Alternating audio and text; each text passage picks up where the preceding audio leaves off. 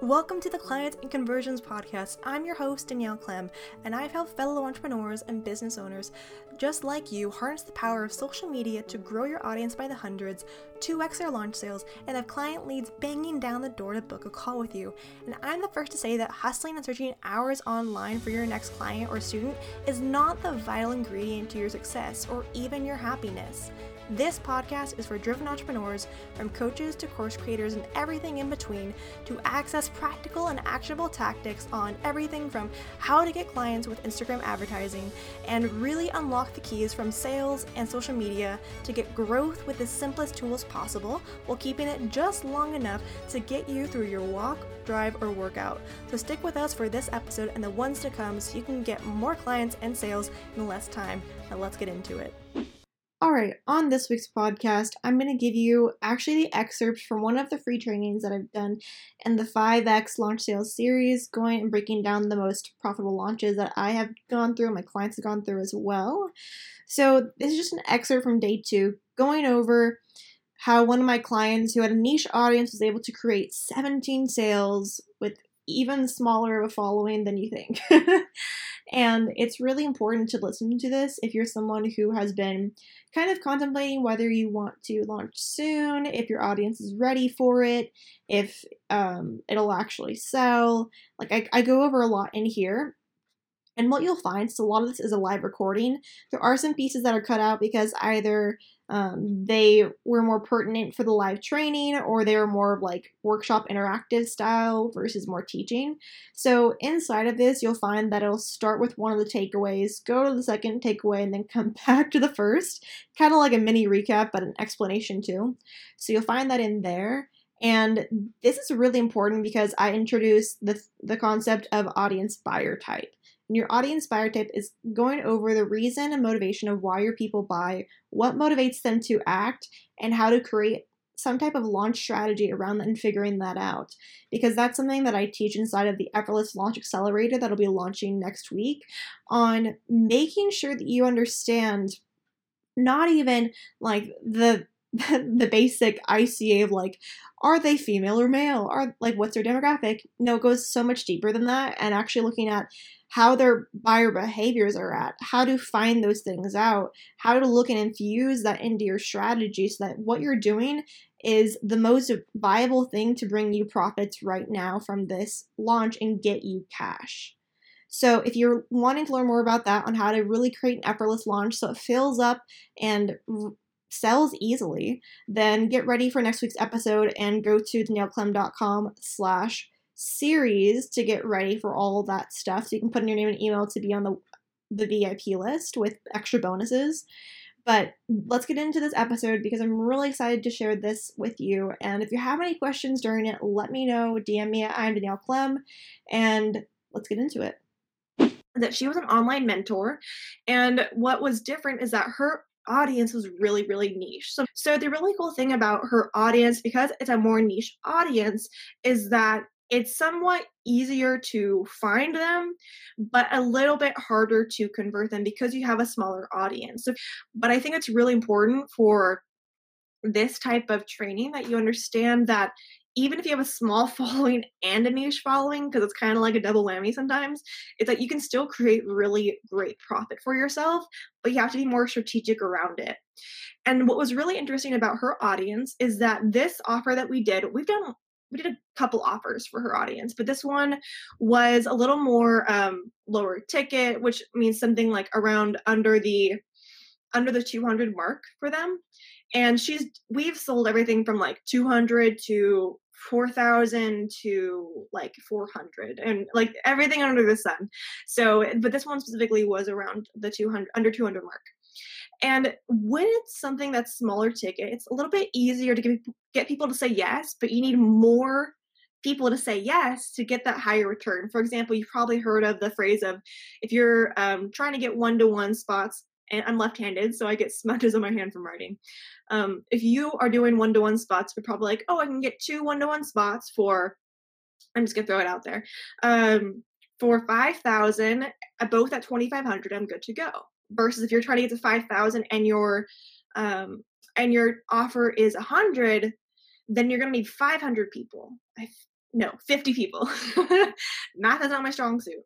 But because of that, you know that you have to have more of a quantity, which is why with a niche audience, you have to get a little more creative on how you go about it. So the difference that really made the big change for her was focusing and figuring out what does her audience really speak to, what makes them motivate to buy.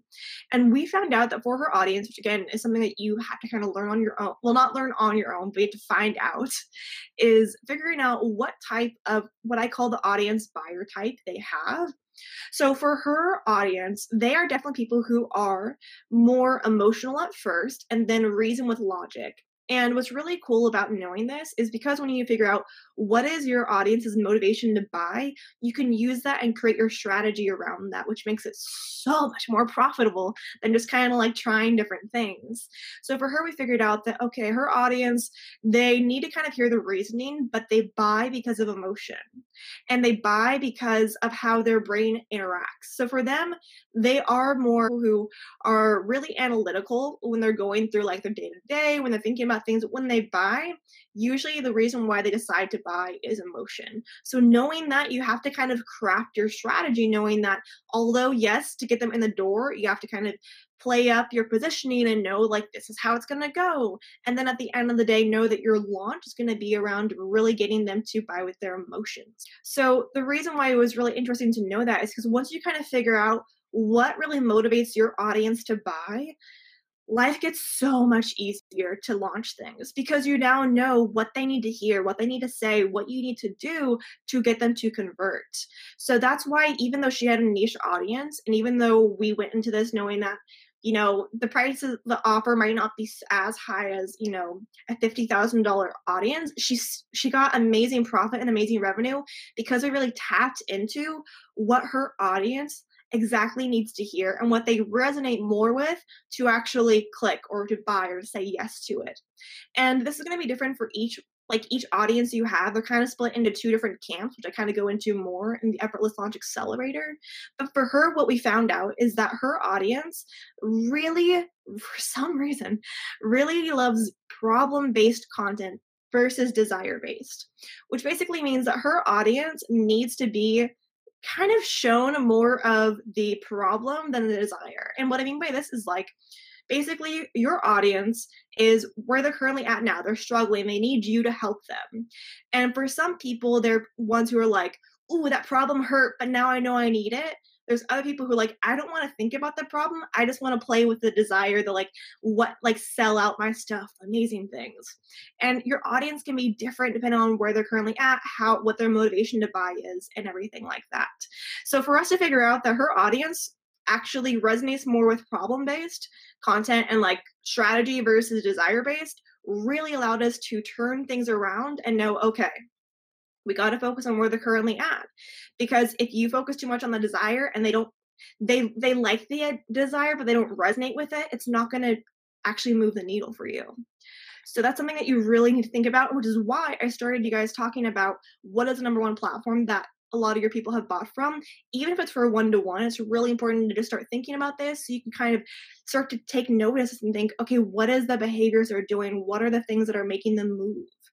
And for her, this is something that I have to bring up because this is a big mistake that I see a lot of people make, is she was smart because I kind of helped guide her through this, is that even though her offer was a smaller price point, the difference was, hey, Dakara, the difference is that even though it's a smaller price point, she did it as a live launch versus going straight to like passive evergreen.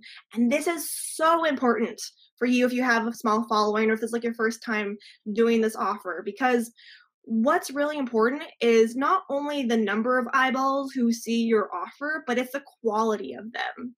Because for a lot of people who are, let's say like the Tony Robbins or Amy Porterfield of the world, they have hundreds of thousands of people in their audience they can draw from, which means that really for them, they can usually get a good amount of people no matter what.